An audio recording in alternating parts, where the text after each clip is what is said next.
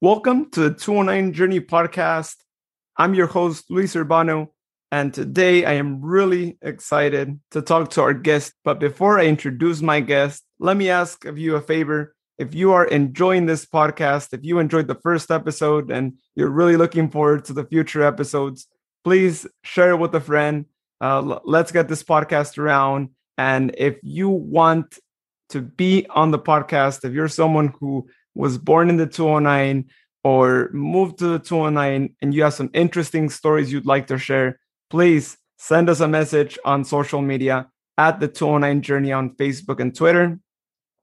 And let me know, right? What's your story? What would you like to share with everyone here on the podcast? And we'll have you on.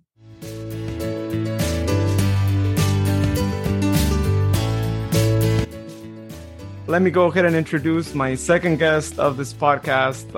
Another special person that is really amazing. Like, she's marked my life like no other and really a big inspiration to me. And I'm really glad to be able to be talking to you here today. She was my math teacher for 2 years while I was in high school. I'm really glad the second year actually happened because it really happened because I needed more help with math. And I remember taking, I think it was like geometry and algebra.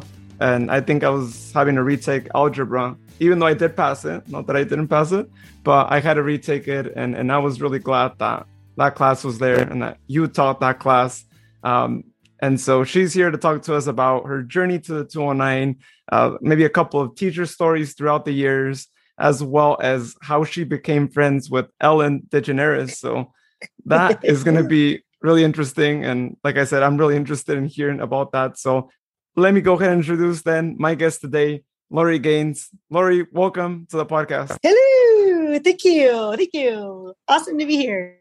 Thank you. I'm really glad that, we made this work. I know it's, you get really busy and fortunately, with school giving you a break right now, you're able to, take a break. Because I know last year was really intense and y'all deserve a lot of breaks.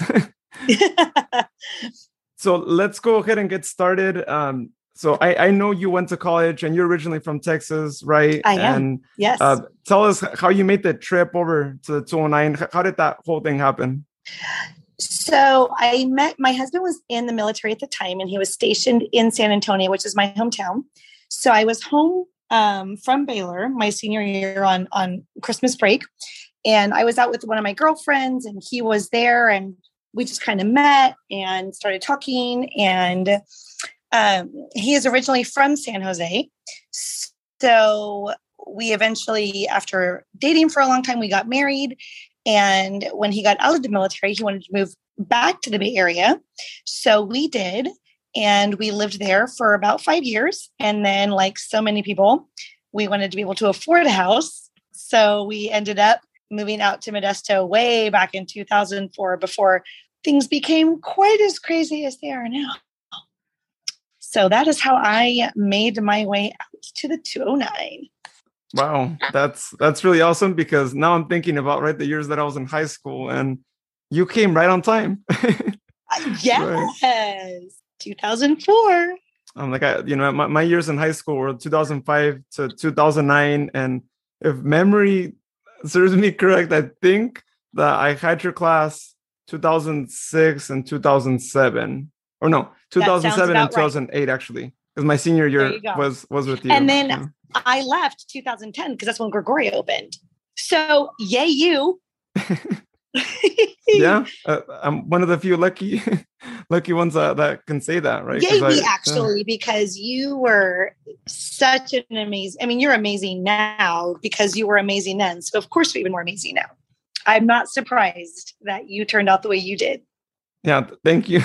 I really appreciate that. And, I told you offline, right? Like your enthusiasm for teaching and all that is really contagious. And it's one of those things that I'm sure if we talk to anyone else, right, who was in your classes and whatnot, we remember you as being that teacher that was super passionate about what she was teaching, always went the extra mile to make sure that everyone felt like they had some help. And if you had to stay extra time, you stayed there. And so, those things always, mark us in life. And as we jump into our careers, I think we try to follow suit, right? on No. what some of our teachers did, and try to do the same and be as passionate about whatever it is that we're doing. So yeah, that love was it. really great. Oh, that's awesome. I love it. So I want to hear the story. How is it that you arrived at Davis, right? Because I'm sure Davis was the school that you first arrived to in Modesto, correct? Yes. So when we were moving out to the Central Valley, I applied. There were a few different high school math positions open, and I applied at Davis and at Downey. And my first interview was at Davis. And after the interview, I was driving back to our home, and I got a phone call. He knew I had an interview coming up with Downey afterwards the next day. And he called me. He was like, cancel that interview. We want you. And so that's how I ended up at Davis. They kept me from going to Downey. Oh, that's good. That's really good. Because who knows what would have happened there, right? And I remember I got the chance to, I went to Downey actually just for one class, right? So I can't really say all that much there, but yeah, you could have ended there and I wouldn't be here talking to you. Oh, I know.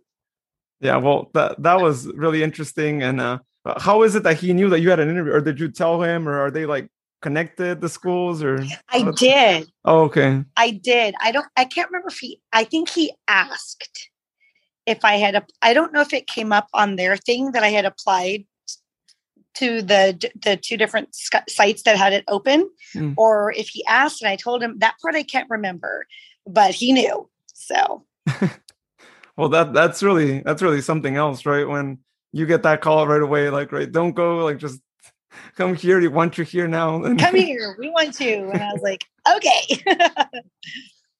So was great. that your first year of like teaching? Was that like your first experience?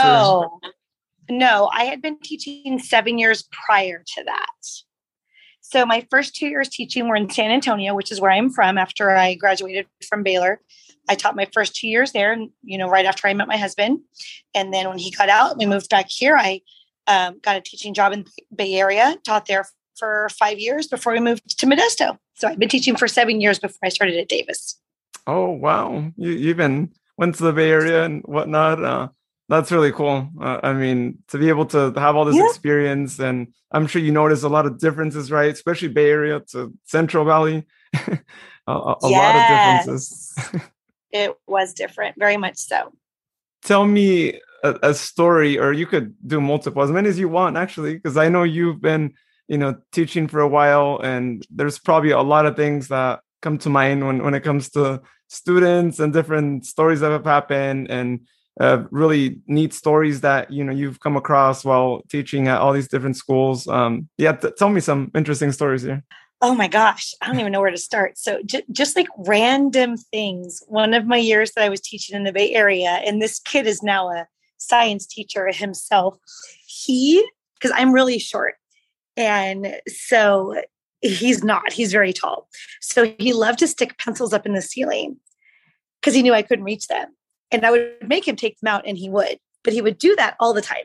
And then he had like this little magnetic little stick figure that I still have to this day. And we called him Bob. And he like stuck him up by the clock in the class where I taught in the Bay Area at the time. And I kept Bob, and I still have Bob. Bob is on my filing cabinet. I have never let Bob go. So just random things like that. Just super cool things. And then students that were tough when they came in, and I was able to get through to them, or I got them right after they had started to make good decisions. I remember this one kid, this was actually just a few years ago at Gregory. I got this one kid who had never, ever, ever been successful at math, ever. His name was Jonathan. We called him John. And I never let him off the hook. And he didn't do well for me first semester. I think he failed first semester. But then second semester, he finally started to try, because I just refused to lower the bar, and I continued to tell him that he could do it. And he got a C in my class. And for him, that was everything. This is a kid that had never I don't even know if he'd ever passed a high school math class, let alone gotten a C. And I was so proud of him because it's not all about the straight A kids. It's about those kids that have struggled. And for that first time, got a C in a math class. And for them, it's life-changing because they didn't ever even think they could do that. And I remember he got an A on a quiz. It was one quiz he got an A on. And he was so excited. And he went around telling everybody, I can get an A on a quiz. If I can do it, you can do it. And he came back this past year and he visited me. He got a job at Tesla. And he said to me, he said, your class changed my life. And it made me realize that I can do things. And I just wanted to cry because that's what it's all about. That's what it's all about, is those kids that don't think that they can. They haven't been able to, finally realizing that they can. It's everything.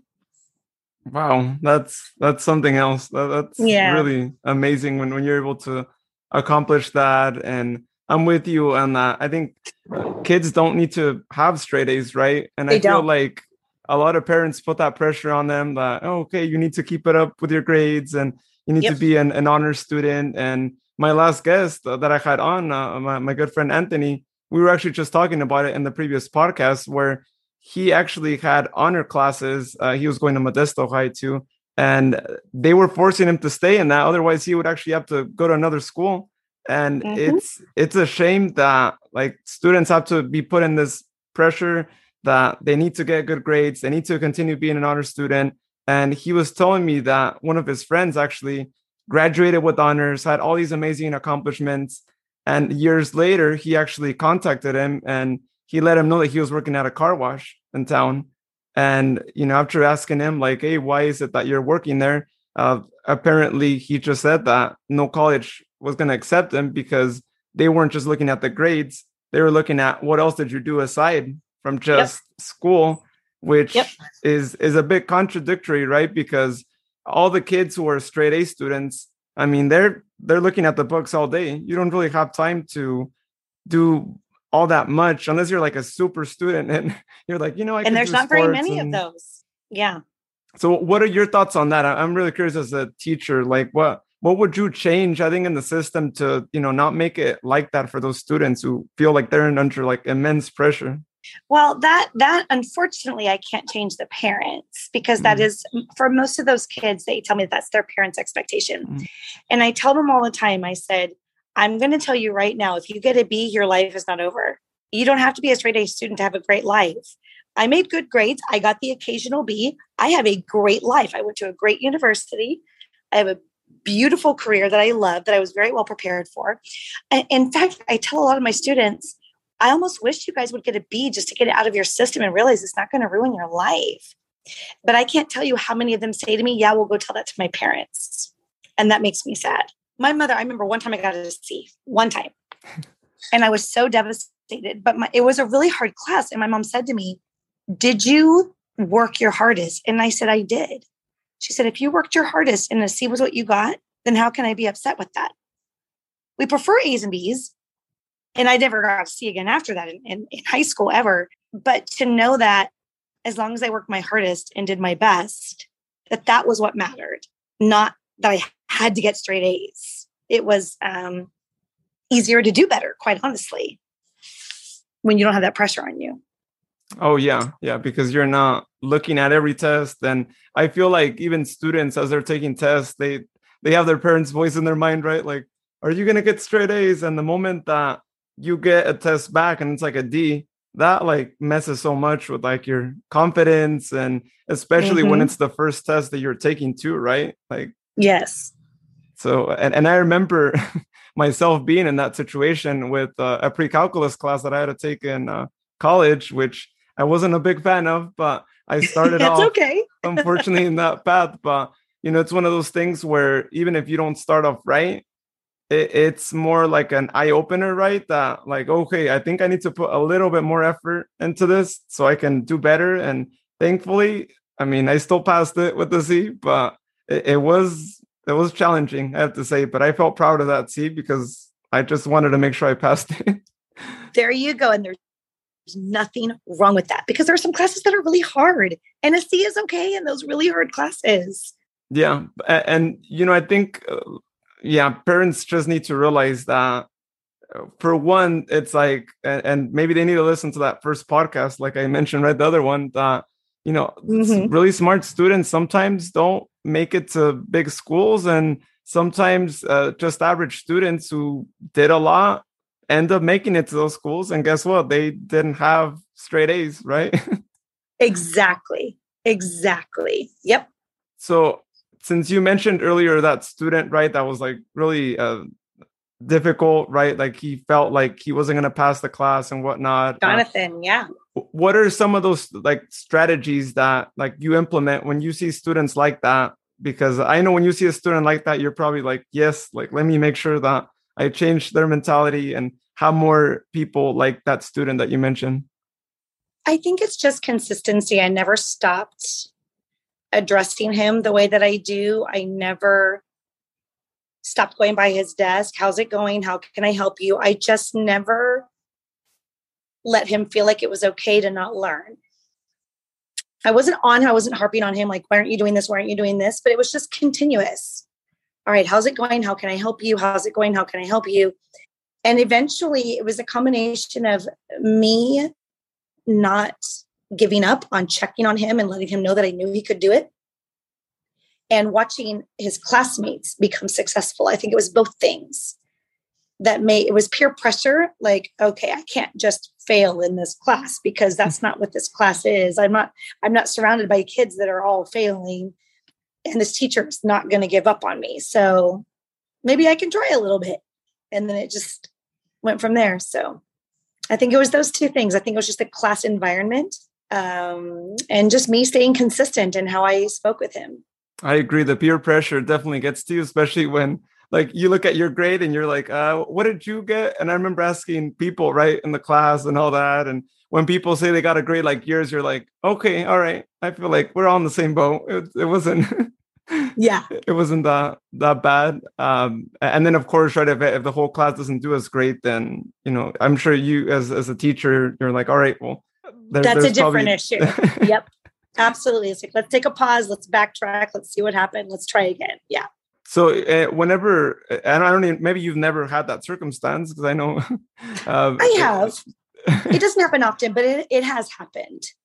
How do you normally, I guess, reflect, or what's kind of your way of thinking once that happens? Like, what do you normally change, or what do you find that maybe the issue was? I look for if it's like the class in general didn't do well, I try to look at what specifically it was. Was it just a couple of specific skills? Was it just overall? And then we go back and we just spend a brief amount of time relearning and repracticing and trying again. Again, it doesn't happen often, but when it does, it's got to be addressed. You can't just move on and be like, oh, the majority of my class failed this. Let's just move forward. That's I mean, there are teachers that do that. But you've got to address it. So, I do. I just look at the data of the test and figure out what the common theme was. And we go back through it and figure it out. And we do it again. Cool. This is something that I think as students, we talk about often, right? And I remember it's always one of those things where we have debates over which one's better and whatnot, because for some students, it's good. And for others, it's not. But what do you typically prefer in test taking? Do you prefer doing like multiple choice tests or tests where you actually have to, show your work and whatnot? What's your opinion on those two? And like, which one do you normally think is better? It needs to be a combination of the two, because as a teacher, if you give a test that is all written where you have to show your work, you won't be able to get it all graded in a correct amount of time. It'll take forever. So I do a combination of the two. I'll do a combination of multiple choice, matching, those kinds of things. But then I'll add on a portion where it is free response, where you have to show your work. You can't just go through multiple choice or, matching. And that's the best of both worlds, because they do at some point have to show that they really do know what they're talking about. And it doesn't take as long to grade because you're not grading 20 free response questions. You're grading like 5. And it's less stressful for the kids too, because when it's a mixture of both, it's less stress on them. So I think it's a fine balance as a teacher. I think if we had less students, free response would be the way to go, because then they have to really show on everything. But just with the reality of our class sizes, that's not going to happen. I would never get anything graded. Oh yeah, no, but you have to have some. You have to have some of that. Yeah, I do like that idea of having a test like that. But if I think back to like just college classes in general, I think most of them were multiple choice, and a lot of us were like, yeah, like it's good for some, especially. I mean, there's some people that are really good at guessing, right? And they'll get a good grade from just a multiple choice. But like in my opinion, I feel like if you actually have to do the written, you can actually show if you actually mastered the material versus maybe just getting lucky and guessing the right one. But I can see it both ways too, and whatnot. But I think some professors maybe just choose to just do all multiple choice and not really deal with anything else when it's like, yeah, but sometimes it's quicker. Yeah. So moving on to the school that you're now in, right? Gregory, Yes. like it's much different, of course, than Davis, a brand new school, I believe, at the newest high school in our area, maybe even in the whole 209. I'm not too sure on that. Yeah, but I think so. What differences have you noticed, right, between moving on from Davis onto Gregory? Like what differences have you noticed in teaching and just in general? Really, a lot of the Davis teachers came over to Gregory. So I don't think there was much of a difference in that. I think the difference is really just in the facilities themselves. It is a new school. It's beautiful. And that goes a long way when you are at a campus that you can look at and admire. It does change a lot of the psychology of being there. I mean, it really, really, really does. The teaching, I would say, isn't that much different, like I said, because so many of us from Davis came over to Gregory, and the teachers at Davis are amazing. Nothing's changed as far as that goes. It really is just the facilities and the physical campus itself. Yeah, because other than that, like curriculum wise, it's all the same, right? It's all the same. Yeah. Yep. Mm-hmm. Wow. Yeah, that's interesting. Yeah. What other teachers from Davis actually went there? I'm curious now if I remember any of them. So when I'm trying to think of who started, so myself, Mrs. Cloud, who was one of the English teachers, Mr. McCarthy, who was like the journalism media teacher. That was my Mr. Orlando, Mr. Duell, Mr. Cantwell from science. Yeah. Yes. Gosh, I'm trying to remember. It's been 11 years now.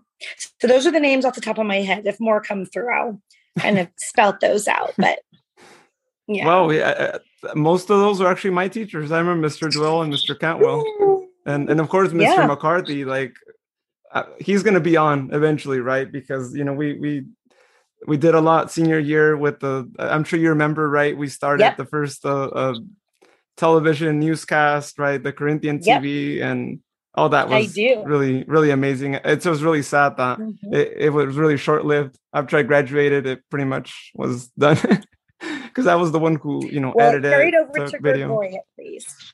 Yeah. Oh yeah. I think he told me at one point, that like that kind of served as an inspiration to transfer it over there. So I was like, all right, well, that's where my idea went to. So that was really awesome too and whatnot. So I'm curious, in your time in Davis, what story stands out to you? Like, what was your favorite moment being at Davis? Oh my goodness. Oh gosh, that's a tough question. Or moments, of course. Yeah, I don't know. I remember just kind of like some random things. I remember this adorable little freshman I had. He was this little tiny freshman in my pre-AP Algebra 2 class. His name was Christian Carrick. He went on to go to Harvard. Wow. I remember I had him in the last class of the day, so I guess 7th period. And my sixth period that year was really rough. It was a lot of the basketball players. It was right after lunch. So they were kind of a harder to contain group. But right after them, I had this class, and it was a small class. It was only 17 kids in that class, and he was in it. And one of the funny things I remember about him is we would be like starting class and we'd be talking about the assignment, taking questions, and he would just go like, Mrs. Gant. I'd be like, yes, Christian. He'd go, hi. Like just as sweet as can be, and just like funny and just lighten the mood. And it was really, really, really cool. He was incredibly math inclined. Obviously, he went on to Harvard to study theoretical math. I think he's at UCLA now working on his PhD in mathematics. Ooh, but wow. just, it's the little things. It's not the big things when you teach, just the little things like that. And just some other students like Jordan Rinaldi, who's now at Grigori. I have a lot of former students that are teachers now, but he's the first one that's teaching at the same school as I am. Wow. And he would ask so many questions that I would threaten to charge him rent at some point because I spent so much time by his desk. I'm like, Jordan, I'm going to start charging you rent for as much time as I spend standing by your desk with your questions. Like, it's just funny things like that, so not just one specific big thing. It's just a lot of little things like that.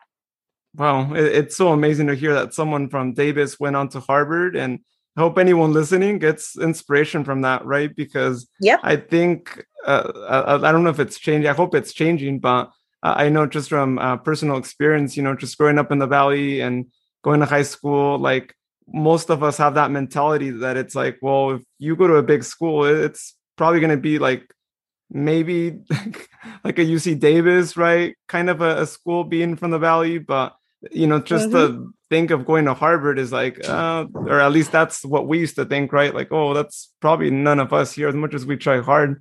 And so, wow. Yeah. He went to Harvard, and I have two that went to Stanford. So there's a lot.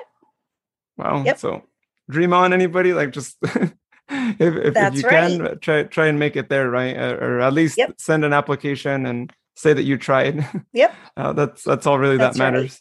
So one last thing here on the teaching subject, because 2020, happened, of course, last year. And I know how much of a challenge it was for teachers, especially when they just told you, right? Like, all right, you're going to go switch to remote teaching. None of your students have ever done this before, but you got to do it this way. How did that work out for you? Tell me, like, when you found out you had to go remote and how all that process was like throughout that time. Well, a credit to our district is they did do as much as they could to support us and to give us training and to help us transition into that. But in the spring, when it happened, it was pretty quick. I felt okay with it. I figured it out really quick. I would teach the lessons on YouTube so that the kids could watch them whenever they wanted.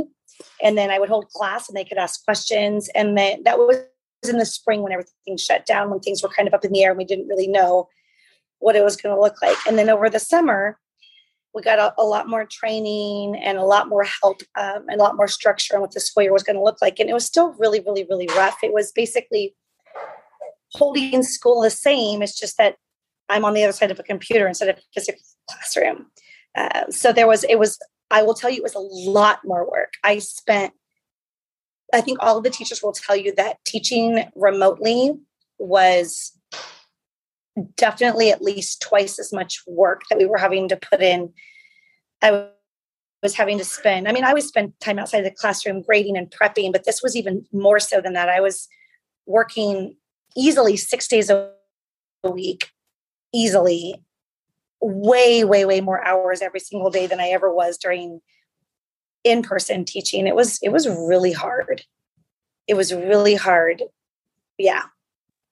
Well, yeah, that's really awesome. I remember seeing some of your YouTube videos because I know you would share them on Facebook. And I was like, if I could go back, this would be so helpful. Actually, it's even much more helpful than maybe us just taking notes in class, right? Because you're able to replay, and we don't have to keep asking you like, hey, can you repeat that again? Or, hey, I have a question. I missed what you just said. So there were good benefits to that. And I don't know if schools are planning to adopt or some of those things that were done while 2020 was going on. But I feel like this might be changing some of the teaching tools, right? Or am I wrong with that? You know what? I don't know. I think it depends on the actual teacher. When we go back in the fall, we're all going to go back in person. But there are some things that we learned. Like I know that when I use OneNote, I learned that the students can go back. There's a replay button. So if there was a part of the notes that I was doing as I was writing them, they can box it and click a button and it'll redo it live. Like I was doing it while I was teaching it in class. They can watch it happen over again live, like it was when I was doing the notes in class. So things like that, that I think are really beneficial. But not all teachers use that. So I don't know. It's, you know what? This next year will be telling on how many things we pull over from what we did this past year. We'll see how it goes. I don't know. As you mentioned that, a memory came to mind, and I don't know if you remember this part, but I remember, and it was the first year that you had gotten this, you had a tablet that you would actually write on. Yes! And I forgot what you would call it. You had a name for it. I don't know if you remember. It was an Inner Pad. Yeah. It was an Inner Pad. Yes. I loved that thing. I loved it. It was so amazing. It's basically the same thing now. It's life-changing. It really is. And basically now the benefit is it's that same thing on my laptop that projects. So rather than have to have a separate device, it's just part of my laptop and it does the same thing like you saw when you were in class. Yep, absolutely. Yeah. And that was before like we had iPads and all that. So even for us, we were like, ooh, that's something really. It was so cool. I know. And especially because it saved you a lot of time, right? From having to go to the board, write something, erase it, write it again, erase, and you could save it. And like you said, you could, now you could go back and replay it. And yeah, it's amazing how much technology has gone by.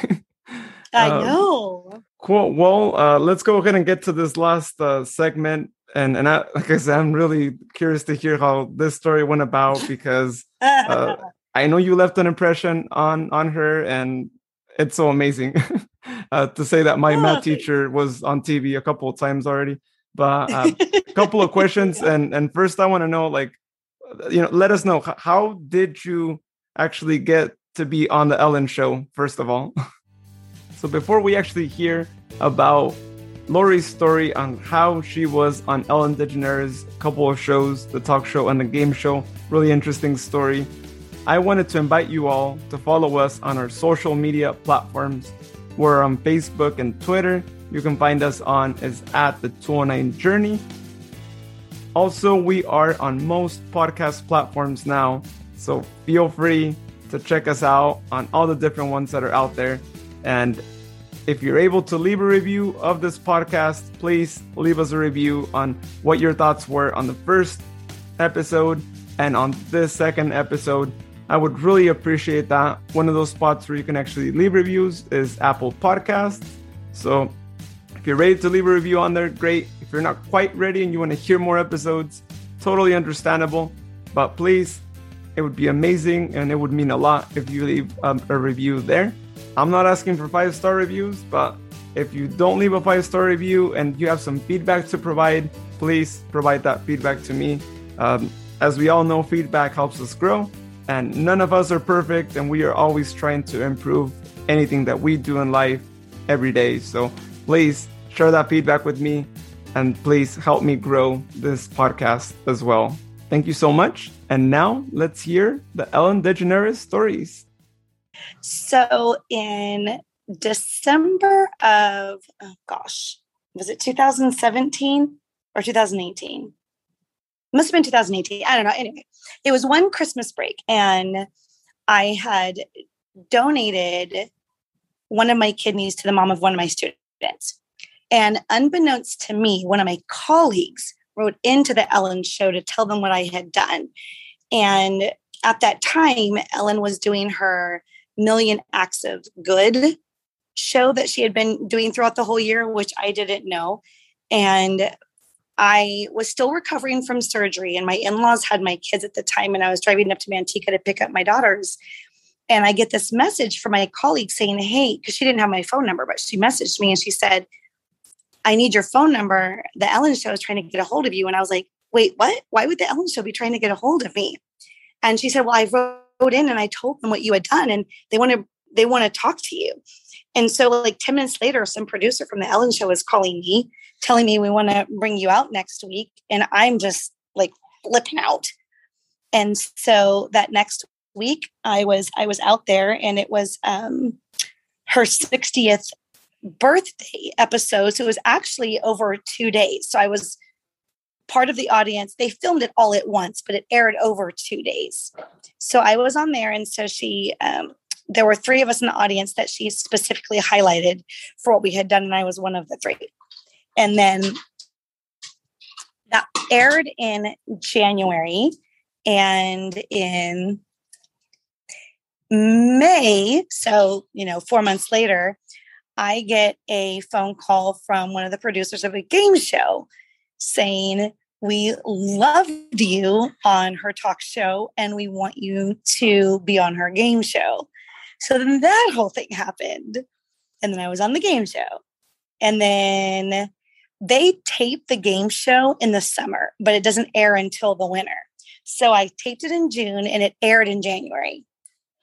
Oh, wow. And then later that year, November, I am at soccer practice with my oldest and I see Warner Brothers Studios pop up on my cell phone. And I'm like, why are they calling me? What is happening? They're calling me again. And she was promoting the next season of her game show and she wanted to bring her 3 favorite contestants on. And I was one of the 3. And so they were calling, asking me to come back to be on the talk show as one of her 3 favorite contestants. So then I was back on the talk show again. So that's all started from the kidney donation and then just spiraled from there. So I call it my 45 minutes of fame because I was on 3 different times. So my 15 minutes of fame 3 different times. So that is how all of that happened. It's in a very, very brief nutshell. How all that happened. Wow.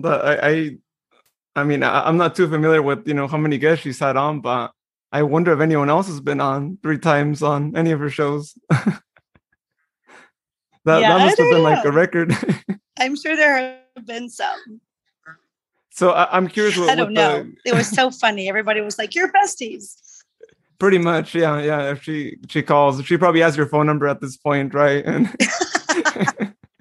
you're like, invite me like to a party too. And she does, I'm more than willing to take days off from work and go to LA as well. I'd like to get to know what it's like behind the scenes and all that. And it's pretty cool. So I gotta say, with those game shows, they look super fun, right? And some of them look like, oh, you could get hurt, but I'm sure it just looks like that on TV. But I'm sure they have like spongy material if you fall down. How was that like? Walk me through those games. There are some. I wasn't on any of the rough ones, but there are some that can be a little rough physically. But yeah, like when you fall down into that pit, it's a really, really long drop, but it's a massive foam pit. A really, really, really big foam pit that you drop down into. So it's perfectly safe. Oh, okay. Yeah, because I remember when I saw that, I was like, ooh, what happened? I mean, I know what did she fall into? That was the number one question I got asked was, what did you fall into? Everybody wants to know what's down there. Yep. Yeah. Well, I knew you were good, right? You were still posting on Facebook. So I was like, okay, well, she's good. She just posted that the episode is going on. So I survived. So how long do they usually take to record an episode? Because I'm sure they probably take a lot of breaks. And what we see is just like a super short version of like the whole show, right? It depends. The talk show or the game show, because they're really different. How about both? Yeah. Let's go with both. Okay. The talk show is not super long. They film like it's a normal show, and then they have like where the commercial breaks would be, or like the breaks in the taping. That's not an excessively long day. I think like I said, I was there and they taped 2 episodes back to back, and from start to finish, I think was less than 5 hours for 2 episodes being taped back to back. Oh, okay. It's the game show though is way different. That is a really, really long day. That's a 12-hour day. So depending on what game you are slated to play, depends on how long your day is. Me, the game that I was chosen for, unfortunately, was one of the later recorded ones. So I was there from 7:30 in the morning to almost 7:30 at night to film for 10 minutes. Ooh. So it is a really, really long day to film for this much time because you have to wait. Yeah. Oh, you just have to wait until it's your turn to film your game. So why is it that they maybe don't schedule like the time that they're planning on doing that? Or how does that work? Well, at the beginning, what they do, because what they do is they bring in all of the people that are possibly going to be filming that day. And not everyone is chosen, which is a little heartbreaking because there were some people, most of the people that are there do get to play, but there were some that were there that weren't chosen to actually go through and play a game. And they tell you that from the beginning. Not everybody's actually going to be on air. So at the beginning, they're observing and they're deciding who they think would be the best fit for which games. So the first part of the day is deciding and casting. Okay, we want this person to play this game and these people are going to play this game. And then there's wardrobe and there's makeup and there's set changes because they have to film that particular game, all of them for the whole season, all at that time, because you can't change sets back and forth. So let's say that they're going to have, let's just call it game number 1. They're going to have game number 1 and they're going to display that game on 5 different episodes. They have to film all of it at that time before they move on to what the next, because it's a massive set change. It's crazy. So that's why it takes so long. Wow. Like that's a full-time job plus overtime plus. So, yeah. Wow, that's really interesting. Yeah, I will tell you, her staff pulls really, really, really long hours because of all of the work behind the scenes that goes on. It's a long day for them. Yeah, for sure. So in terms of like the talk show, while you guys aren't recording, like is Ellen speaking to like the guests, or like are you guys having like side conversations, or is it just like you record and then everyone? Yeah, sometimes. Yeah, we're kind of talking. Sometimes she'll talk to us, but a lot of times she's very focused on whatever guest is coming up next, and she's prepping and she's making sure that she's got all of her stuff ready to go for the next guest that comes out. And so, yeah. Wow. Yeah, that's really amazing that, you got that opportunity. It's really neat to see all of it happen. Mm-hmm. Yeah, especially because we just look at it, right? And we're like, okay, well, they probably just filmed this in 30 minutes, an hour, and that was that. Everyone went home. And it's a lot of work, for sure. Well, what would you say out of, these times that you've been on there? What was your favorite moment of these 3 between the talk show and the game show? I would say definitely the talk show. It's hard to pick which one, the first time I was on it or the second time I was on it, because they were both, for such different reasons, so amazing. And it's less stressful. Filming the game show is very, very stressful, and it's a super, super long day. But the talk show is not long and it's not stressful. And so I can't pick between the two of which one was more fun. They were both, for very different reasons, equally awesome, though. Oh, yeah. I can imagine going through either of those and whatnot. Yeah, well, that's really amazing. I'm really glad that you're able to share with us that story and just the different moments that go on throughout that. And like we were talking offline, I'm trying myself to go to like a recording of just any show because I'm really curious how it all goes down, right? And I'm one of those people that wants to just see the behind the scenes of anything, right? How do they make my favorite movie? How do they make this TV show? How is like a sporting event coordinated? It's really cool. So really, really cool stuff. It's really cool. Awesome. Well, Lori, thank you so much for spending this time here with us on the podcast. Like I said, I'm really excited that I was able to get you on here and be able to hear all these really great stories, motivational, inspirational. I mean, all those words have come to mind always when, I think of those moments of just having your class and how much I've changed since then. And, how all that's shaped me into, like I said earlier, being so motivated to, have a career that I can enjoy as much as you enjoy teaching as well. So thank you so much for that. Yay. Well, thank you for having me. And I am just, my teacher mom heart is so proud of you, Luis. So you've done awesome. Great. Well, have a good night. And, thank you. Hopefully I can get you back on, especially, if other things go on and we want to share with the world what happened. So you got it.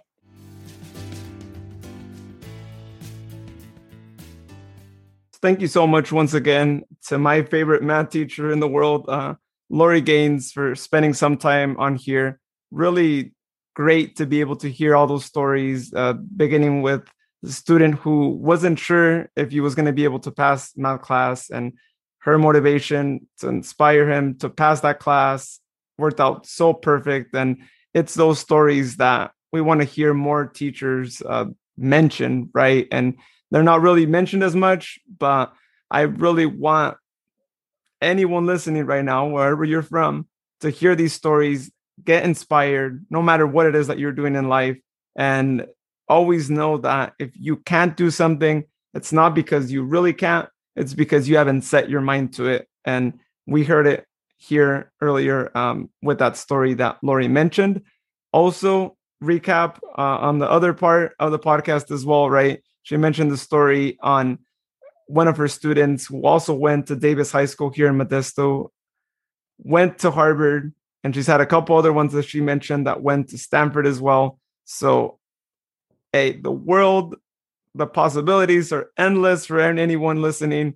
Whatever you want to do, you could do it.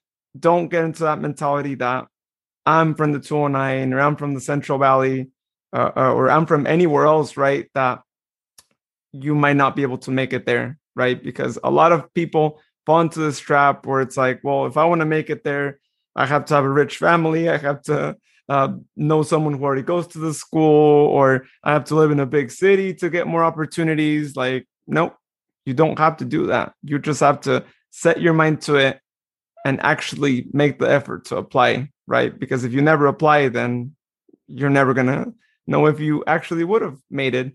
So really great to hear that. And of course, really interesting to hear the stories that she had to say about her time in the Ellen DeGeneres show, both the talk show and the game show. Really great stuff. If any of you have not seen those episodes, which, I'm sure she was featured in like the Modesto Bee and like local newspapers, because that was a really big thing to be in those shows. Go check them out. They're likely on YouTube. I haven't looked up if they are or not, but I'm assuming that you could probably find them on there. And go check out her times there in the talk show and in the game show, because she had a blast. And, I was so happy to see her on there, because if there's anyone that I knew that inspired me, as I mentioned earlier, it was her. And so she deserved to be on national TV, to get that recognition and be able to show the world, like, this is Lori. This is how every math teacher, and even just in general, every teacher, no matter what grade level you teach, should be like. You should be passionate about your job, and you should always be determined to make sure that all of your students pass their classes. And if they're struggling, you have to take that as a message that, hey, I need to help them. I can't let them struggle, because as we saw with their student's case earlier, he was able to pass the class. He was so motivated afterwards. Now he's working at Tesla. Now he's enjoying a better life than he did before, where he wasn't as motivated. So it's sometimes those little things that make a huge difference. And we just heard it here highlighted. So awesome. If you're on social media, you might have already seen the link. If you haven't yet, and you're thinking of listening to me on a different podcast platform, if you go to Podlink, podlink.to/the 209 journey, capital T, capital J for that link. You'll be able to go to our Podlink page where you can actually find most of the platforms that we are currently on. And if you don't want to download an app, or you're thinking of deleting the app that you're listening to this now, no worries. We actually also have a website, and you can go check out that link and it'll send you to the website. There's an option right there, so you can listen to it on there. So that won't require you to download any app. And so just another option for you all if you don't want to listen on an app. Thank you so much to everyone for listening to tonight's episode. And we'll see you next week here on the 209 Journey podcast.